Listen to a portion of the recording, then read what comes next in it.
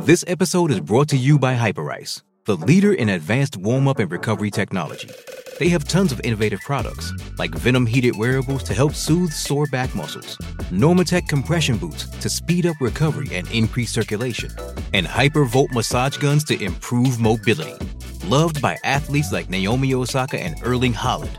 Try them yourself. Get 10% off your order with the code MOVE at hyperice.com. Here you go.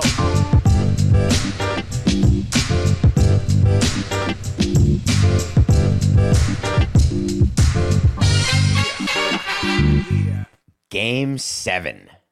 Nothing personal word of the day. It is Tuesday, May 30th, 2023, and the word is Game 7. If you have been sleeping or not paying attention, the NBA got exactly what it wanted. They did not want two sweeps, so the Nuggets, I don't know if you remember this, they won their series and made it to the finals, won the Western Conference about 6 weeks ago. They've been sitting around not knowing whether they'd be home for Game 1 of the NBA Finals, flying to Boston for Game 1 of the NBA Finals. They had to wait till last night, and after one of the strangest series you'll ever see. As a matter of fact, you may have only seen it 3 times prior to last night, where a team is up 3-0, and then the second team, which was down 3-0, wins the next 3. You go to a Game 7 3 times in history. Those 3 times, the team that had been up 3-0 wins. Because 150 times, a team that's been up 3-0 wins the series, and 0 times, the team loses the series. The majority of times they sweep, or they win in 6, 5, but 7, only 3 times. But the Celtics were going to make history. Everyone was on it. They were playing at home. They were the better team. This time's different. Ignore the history. Ignore the numbers. Past results are not indicative of future performance until they are. Everyone takes the court. Prior to Game 7, quick side note, Coco, we didn't put this in the show, but we have to talk about it. NBA referee assignments are done prior to knowing what's going to happen during the course of a series. So the 7-game schedule is all set. Scott Foster and Tony Brothers being the referees for Game 7 of the Celtics Heat was not done so the Celtics can win and the Heat can lose. That's not how it works. Scott Foster, Heat can't win with Foster. Celtics win, Celtics cover. Heat don't even cover when Scott Foster's the referee. He is a pro-Celtic. He's the Eric Lewis of referees. He loves the Celtics, hates the Heat. It's absolute horse hockey. We knew going into this game that it no longer matters whether you're at home or on the road. It no longer matters who's refereeing the game, not that it ever did. It only matters who's going to make their shots. That's it. The NBA has totally changed over the years. It used to be that if you had a Game 7 at home, it was over. You won.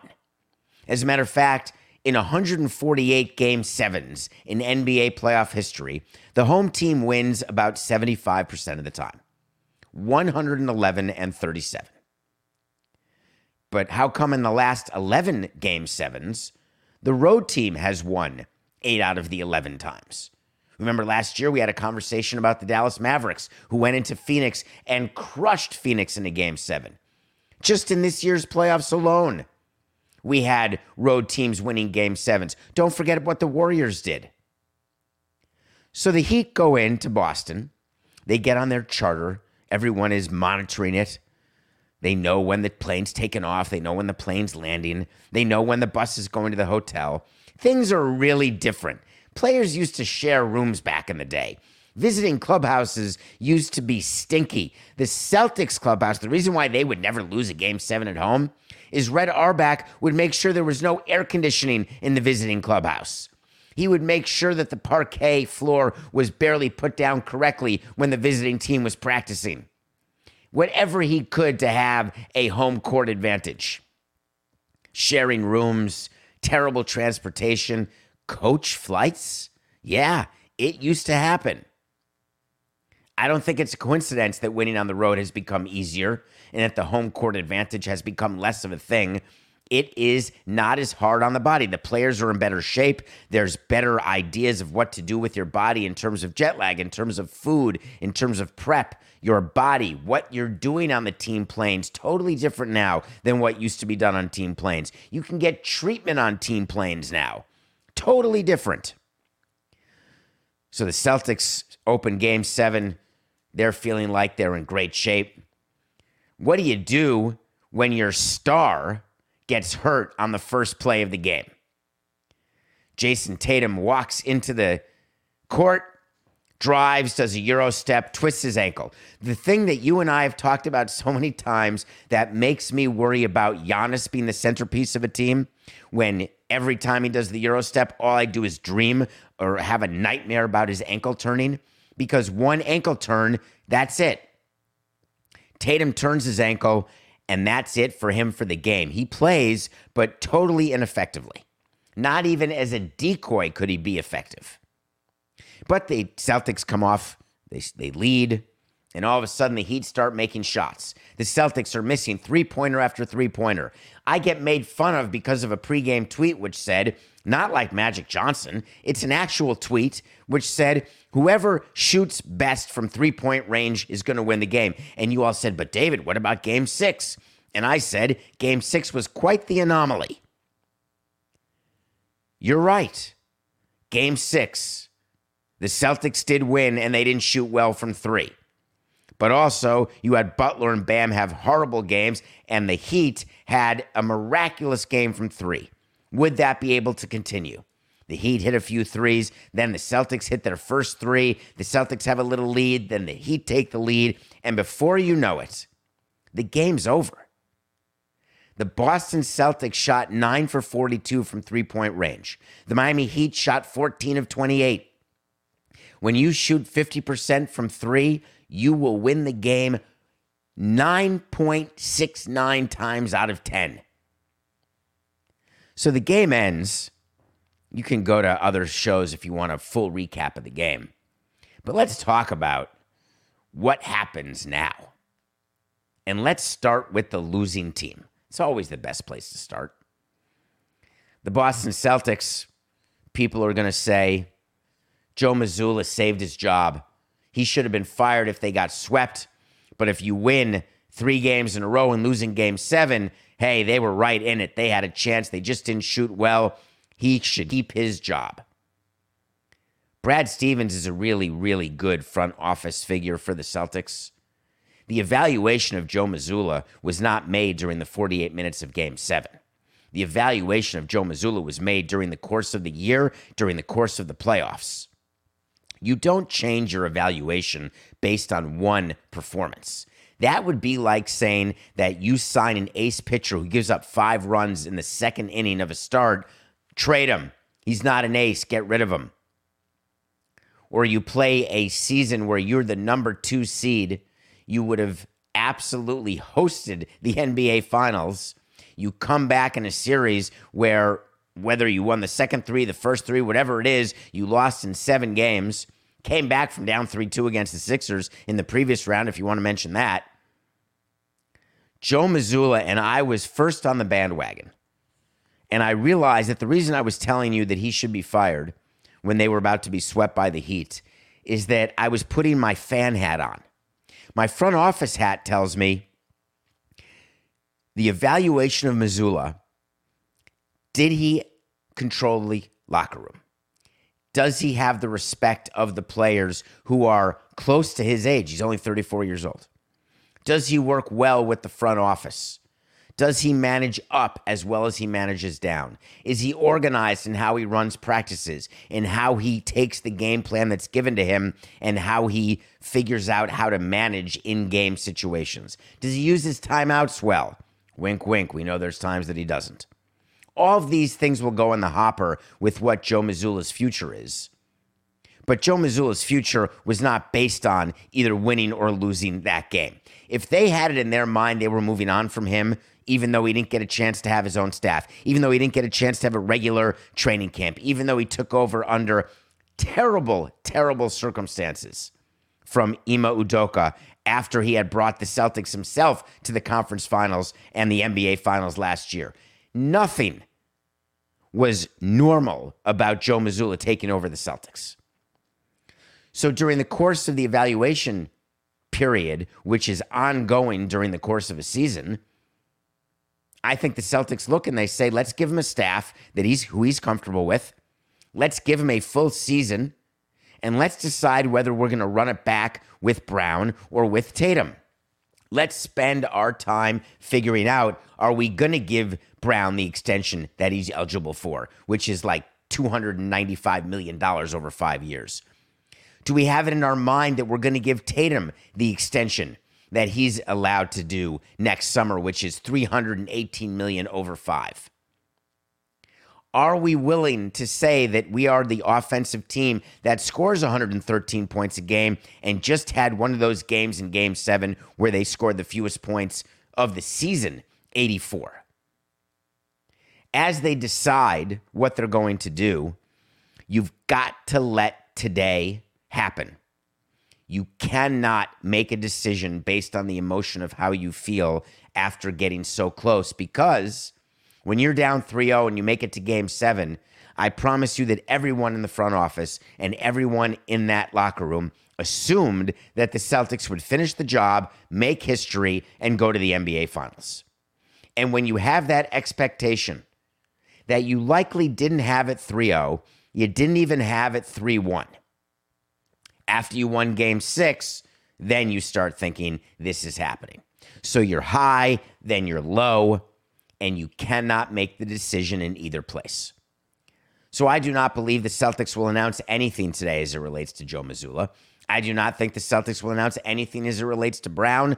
I think they will come, they will clean out their locker room, they will take time away, and this is players and front office. If I'm the president of the Celtics, I'm saying, all right, we're not doing the meeting the day after the season. When you're running a baseball team that loses 95 games, your next season starts the day after the last game.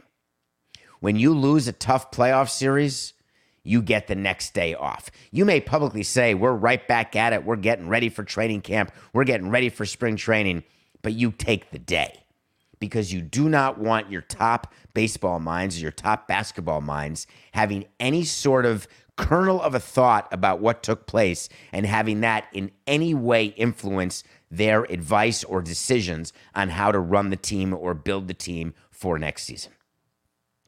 What about the Heat? Are we willing to say right now that the Miami Heat are the best organization in basketball? Coke and I, before the show started today, had a bit of a debate. And here was the debate. I wanted to give you both sides. There is a stat that since 2006, the Miami Heat have been in the NBA Finals 7 times. There's not one NBA team who's done it more. The Warriors have only been in 6 since 2006. The Cavaliers, 5. Lakers, 4. Celtics, 3. Spurs, 3. That's the list. Coca correctly pointed out LeBron James is that list. LeBron James is 4 of the 7 for the Heat, 5 of the 5 for the Cavs, and 1 of the 4 for the Lakers. Wait, so LeBron James has been in 4, 9, 10 finals? Coca, is that the stat? LeBron's been, is he 4 and 6 in NBA finals? 1 title with Cleveland, 1 with the Lakers, and 2 with the Heat? I think that's what the numbers are. But that's only 4 of the 7. Without LeBron, the Miami Heat had been in the finals 3 times. They had Shaq. They had LeBron, and now they have Butler. This is Butler's second finals. That's 1 Shaq, 4 LeBron, and now 2 Butler. What's the one thing in common? Eric Spoelstra and Pat Riley. As much as we talk about Greg Popovich, as much as we talk about, oh, I'm going to blow it, Coca. What is the name of the guy who runs the Warriors? Come on. It was Steve Kerr as the coach, but I'm talking about the executive.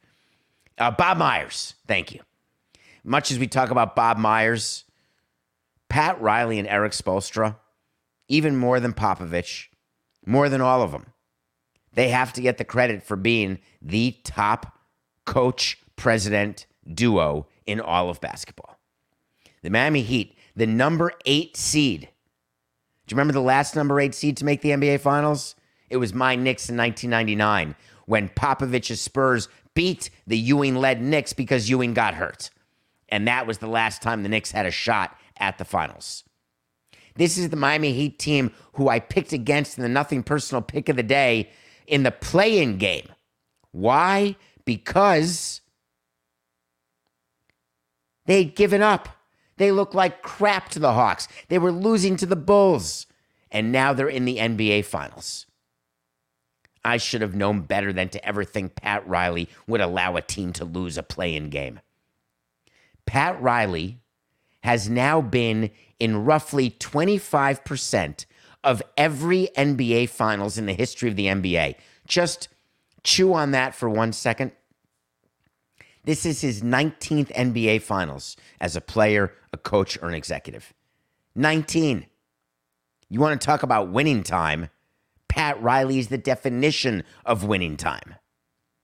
So the Heat get on their plane, and they go right to Denver. They're in Denver now. They're sleeping. It's 6:16 in the morning in Denver. They probably got to the hotel at 4 in the morning. They are sleeping.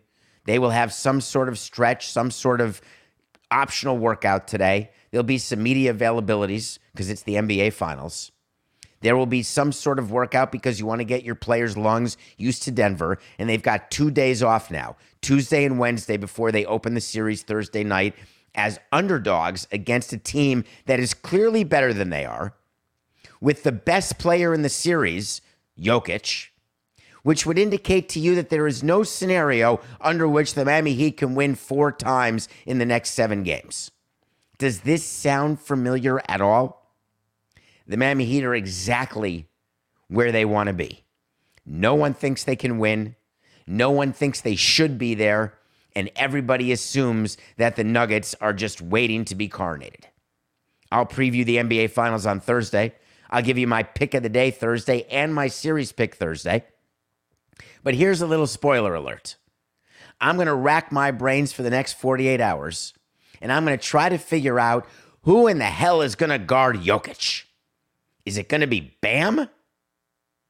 How is Jokic not going to average a triple-double for this entire series?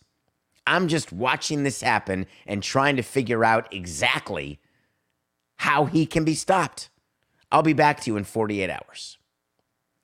So as the Boston Celtics try to figure out what they're doing, try to nurse their losses, get it?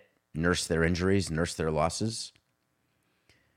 The Philadelphia 76ers entered the news cycle when they announced that Nick Nurse will become their head coach. Yes, that Nick Nurse. The same one who won a championship with the Toronto Raptors. The same one who was then dumped by the Toronto Raptors. The same one whose assistant just took the head coaching job with the Bucks. And now he's taking over for Doc Rivers. I don't want to give you a Dr. Nurse joke because you've seen him online. But I'm really wondering what went on in Nick Nurse's head.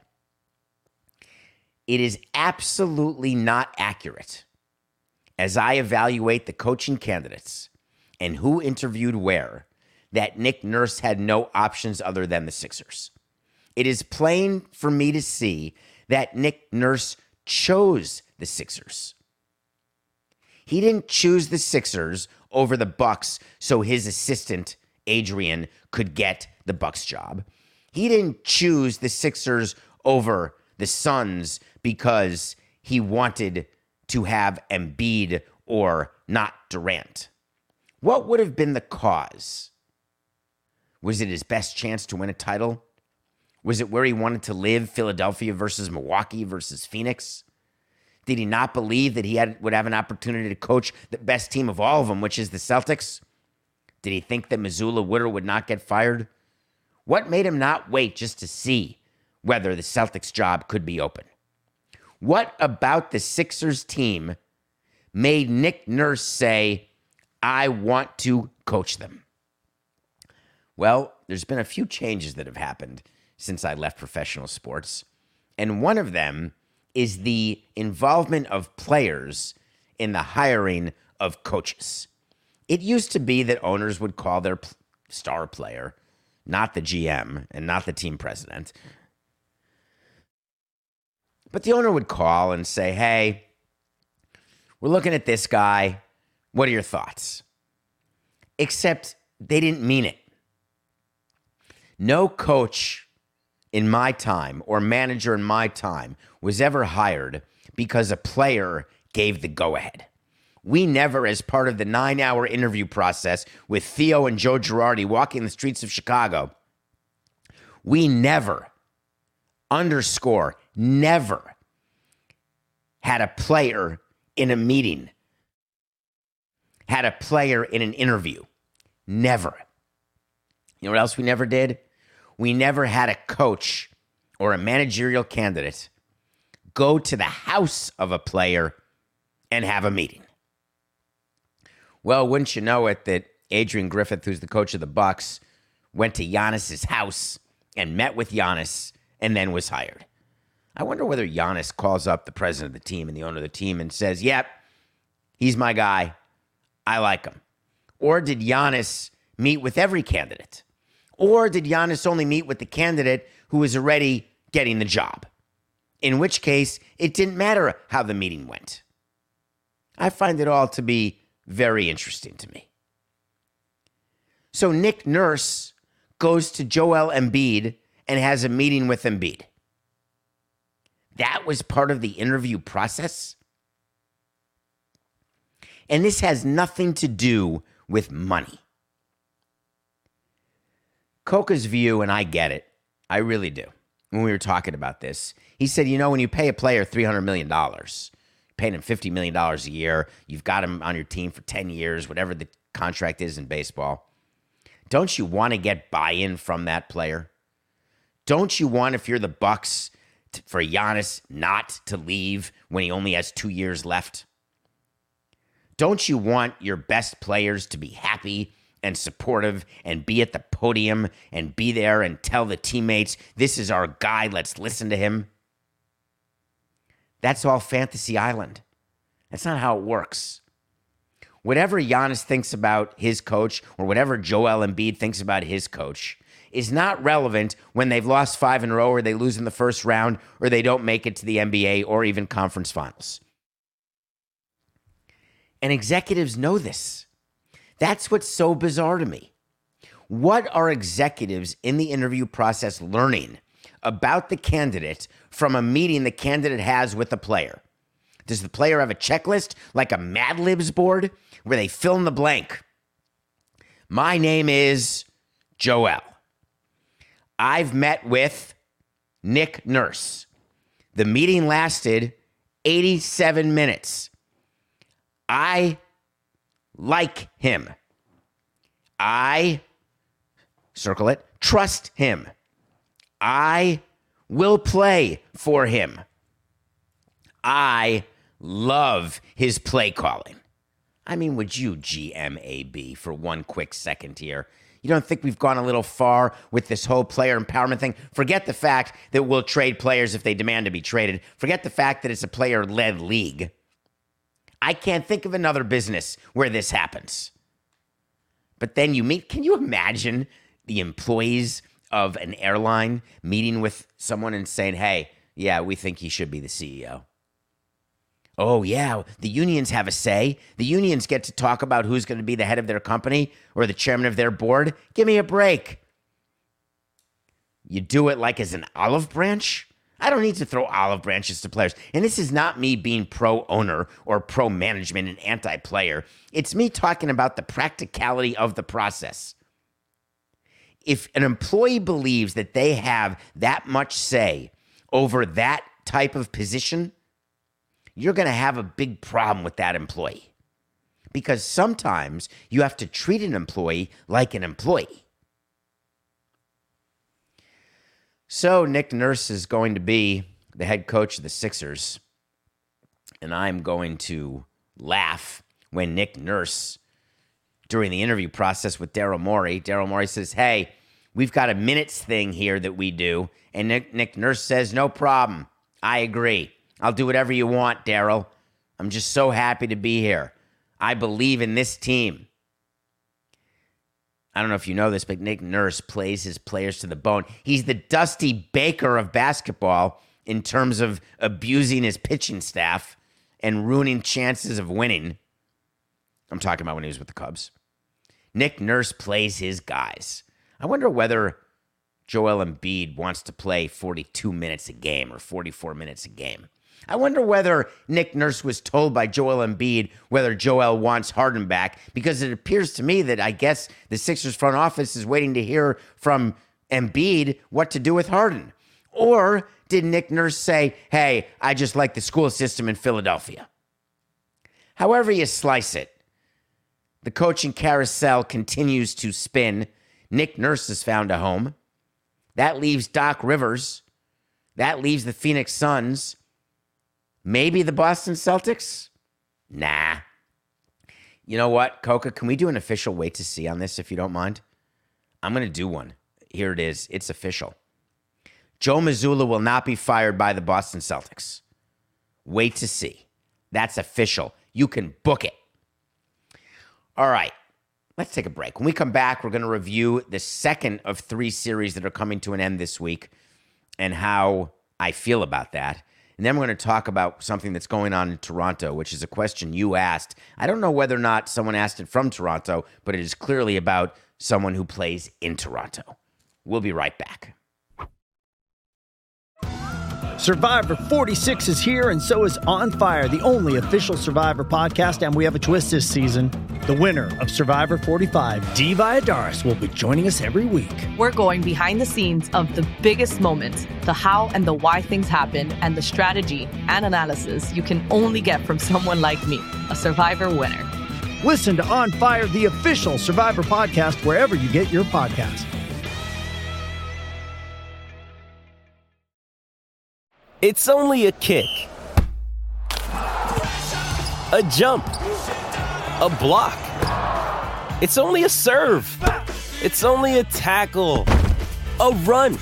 It's only for the fans. After all, it's only pressure. You got this. Adidas.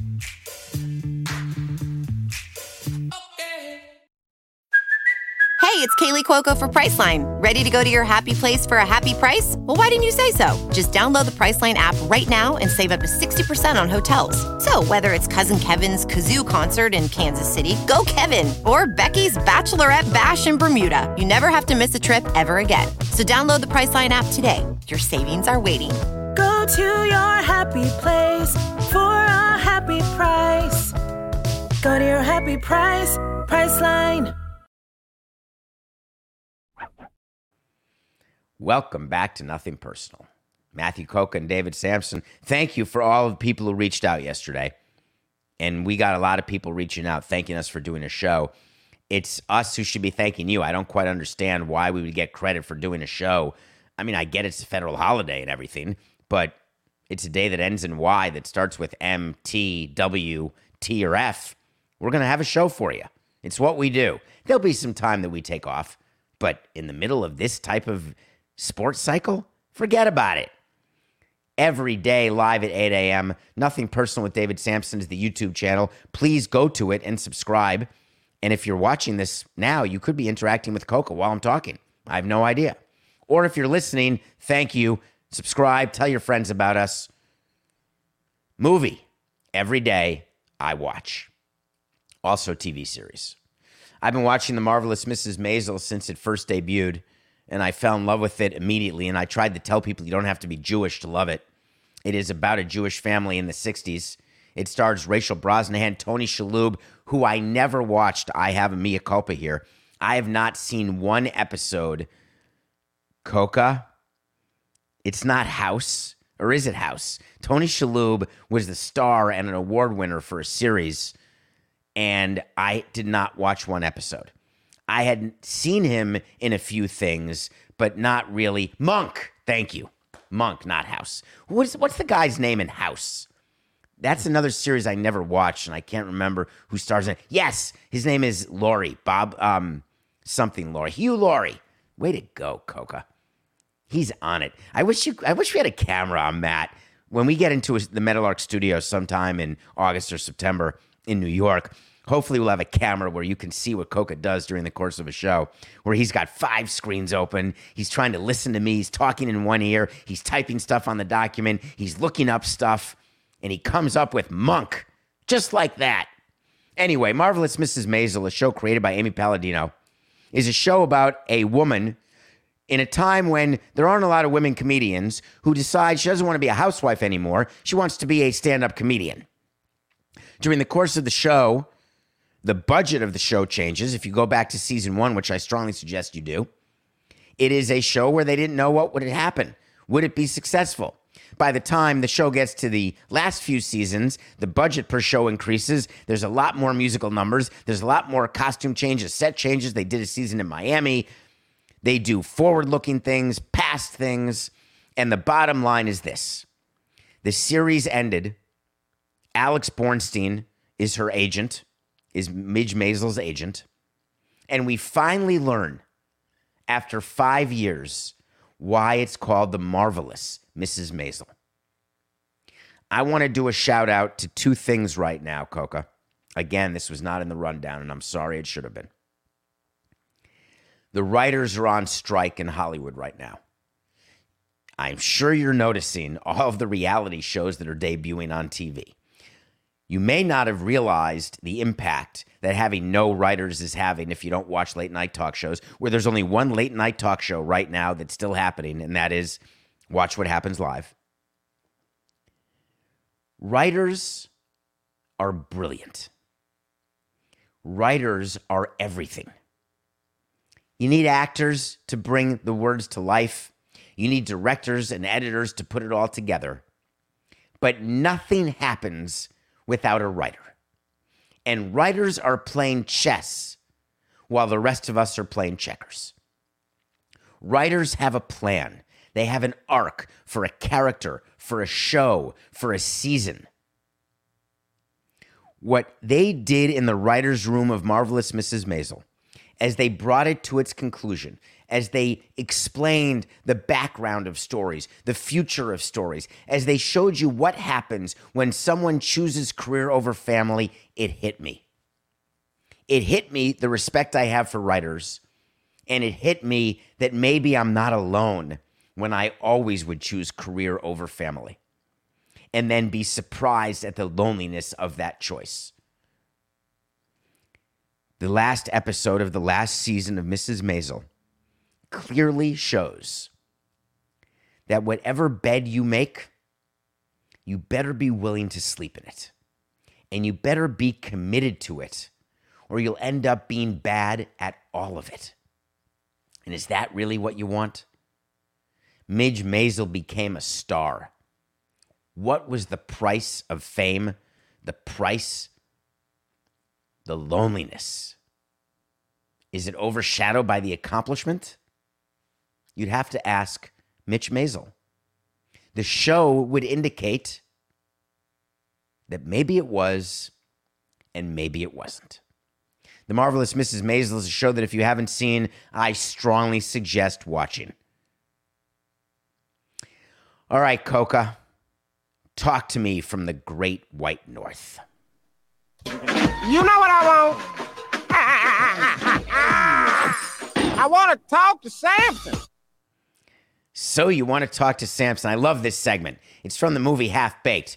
For that 11.2% of you on a daily basis who may be new to the show, thank you. Although it can't be 11% every day. That would mean the show was growing. Oh, no, it could be 11% new because there could be people who aren't watching who were watching. That doesn't mean the show's growing 11% every day.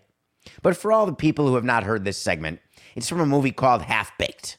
And here's the question. Get in my Twitter at David P. Sampson and ask a question. Mr. Sampson, before I read the question, I'm David. You say, Mr. Sampson, I'm looking for my grandpa. Mr. Sampson, what would you do if one of your players represented a belief you did not agree with? I'm wondering whether you would let Anthony Bass play for your team. Well, thanks for asking that question. That is a very difficult question, but one that is important that we talk about. Let me catch you up. Anthony Bass is a relief pitcher, 35-year-old relief pitcher for the Toronto Blue Jays. You may have heard of him because he's the one who was upset that his family had to clean up popcorn on a flight. Went viral.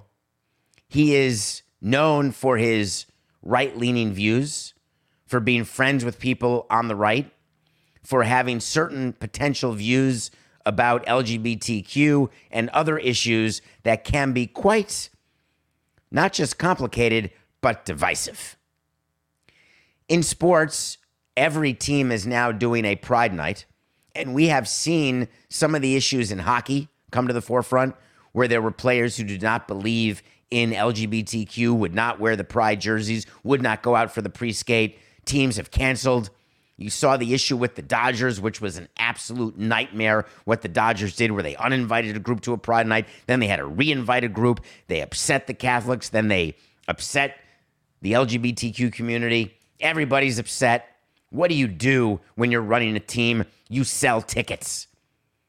The reason why there's a Pride Night, the reason why there's a Jewish Heritage Night, a Cuban Heritage Night, a Dominican Heritage Night, a Puerto Rican Heritage Night, a Colombian Heritage Night, is you sit down with your group salespeople and you say, hey, any ideas? Do I think it's great to be inclusive? Of course I do. Am I inclusive? Of course I am. Why? Because you know my number one is live and let live. You do you, I'll do me. And if we have no intersecting points, then we'll be parallel forever. Tolerance, another one of my key words.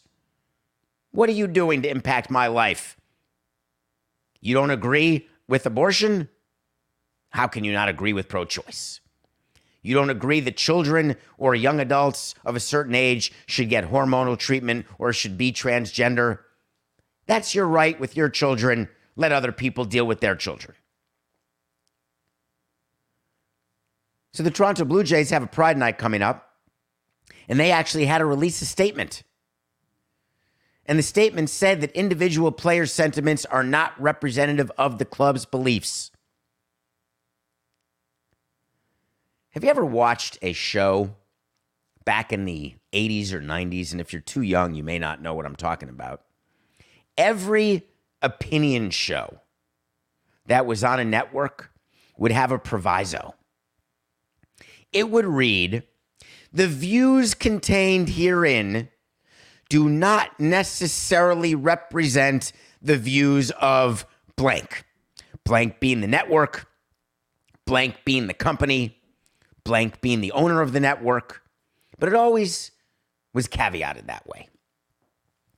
It was always okay for people to have different opinions, for people to express those opinions, as long as the company made it clear, hey, we may not agree. What teams are doing now is the same thing. They're distancing themselves from an employee who has a certain point of view.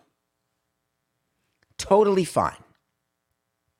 I am 100% in favor of Anthony Bass having whatever view he wants, posting what he wants on Instagram. Just like I told you about Kyrie's post. He wants to post something about a movie that's anti-Semitic, post it. Don't say a racial slur, because that we're not going to stand for. If you represent something we don't like, we could suspend you. Or we could sit with you, have you take down the post, have you apologize, meet with a couple people, and everything will be okay. What's changed? What's changed is people's tolerance for views that aren't their own. What's changed is people's belief that anyone can think something different than what they think. What's changed is the discussion, not are you right or are you wrong, but you're different than I am, so definitionally you're wrong. When did that happen? But your question is slightly more specific. Your question is, would I allow a player on my team who had beliefs that are different than mine? I had non-Jewish players all over my teams. I had players on the left, I had players on the right. Of course I'm okay with players on the team who have different beliefs than I have. Here's what I'm not okay with. Players whose beliefs or whose actions are a distraction. Action, okay. Distraction, not okay. I don't want to deal with a 35-year-old reliever who's mediocre at best, who's making me spend part of my day putting out statements or dealing with the media on an issue, when I've got a team in last place with a record that'd be good enough to be in first place in another division, but I digress. I don't want to deal with him. First step, Anthony, do me a favor, man. I'm fine. Whatever you want to believe, you can believe. I'm happy to debate you or not debate you. I'm happy to discuss it with you or not discuss it with you. But please, is there any chance that you'd be willing to lay off social media? I started this with players back when social media first started. Logan Morrison was one of the first people I ever dealt with social media, where I said, for the love of God, FTLOG, stop posting. I think that today, if I were running a team, I would be having the same fight. The posts on social media are such a distraction. It causes me to make decisions I may not want to make, or it helps me make decisions that I already wanted to make. I do not believe that Anthony Bass will survive this. I do not believe it's in the best interests of the team when the team is in last place to have to deal with this issue. If there is an opportunity to designate Anthony Bass for assignment due to his performance, they're going to take the opportunity and designate him. However, they have to do it only based on his performance. MLB will be very clear with the Blue Jays that you will not be able to withstand a grievance if you release a player because of a belief that player has. That is worse than service time manipulation. That's brain manipulation. That's political manipulation. But the minute Anthony Bass struggles, the Blue Jays will move on from him because the juice will no longer be worth the squeeze. So we'll see what happens. But thank you for your question. I appreciate that. And please don't call me Mr. Sampson. I'm David. David, not Dave, not Sampson, just David. Okay, nothing personal pick of the day. Are you happy we had the Heat plus 7.5 versus the Celtics? I hope you are, because that's a win. Are you happy we had the White Sox over the Angels? I hope you are, because that's a loss. We went 1-1. We are 81-81. That's a season. I don't think, Coca, you won't be able to check this quickly. In 18 seasons, I am 99.9% sure. As a matter of fact, I'm 100% sure. Never finished a season 81-81. Finished a bunch of 79 and 83s, some 83 and 79s, some 62 and a hundos. Only one of those. 81 and 81 just feels like crap, doesn't it? It's like we're one hot streak away from being a wild card team. And what do we do this for? We just had a 6-month grind, and we're 81 and 81. That's how I feel about my picks of the day. We're 162 picks in. We're at the end of May, and I'm back at 500. All right, I got 2 baseball games for you today. Close your ears, Matt. We're taking the Phillies over the Mets. Let me give you why. Phillies start a big series against the Mets, and this matters to me.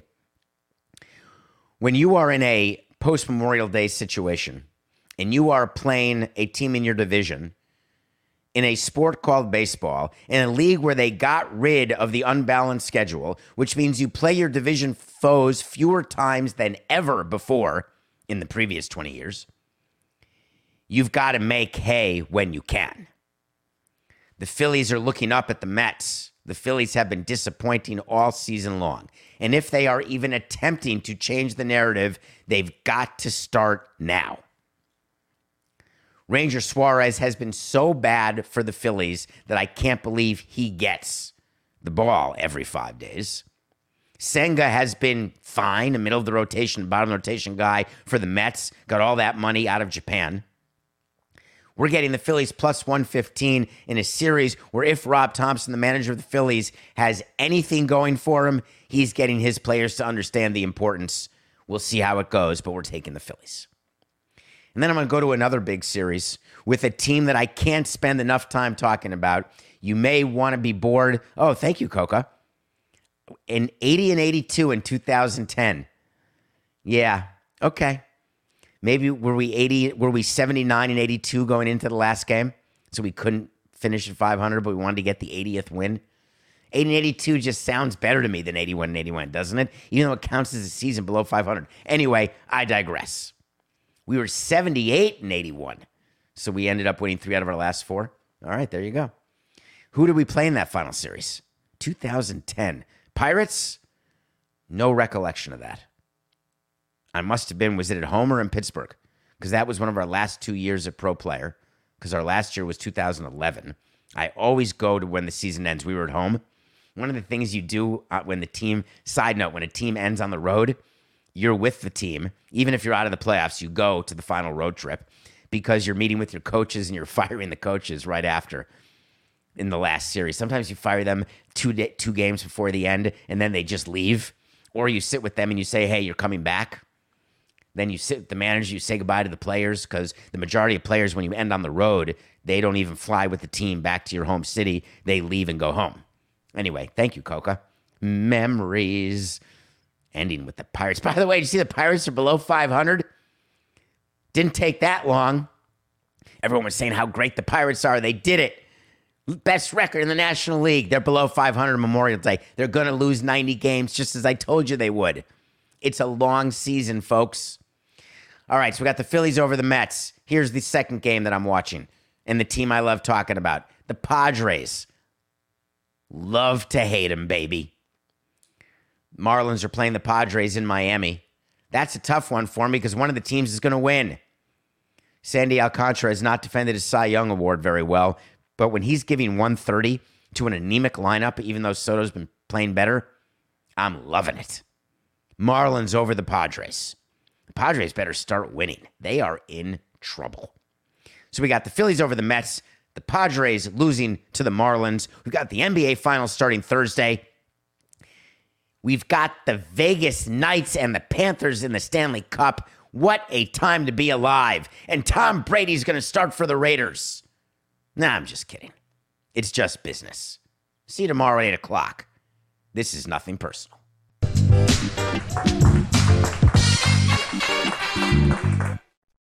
Every fan knows the right player in the right position can be a game changer.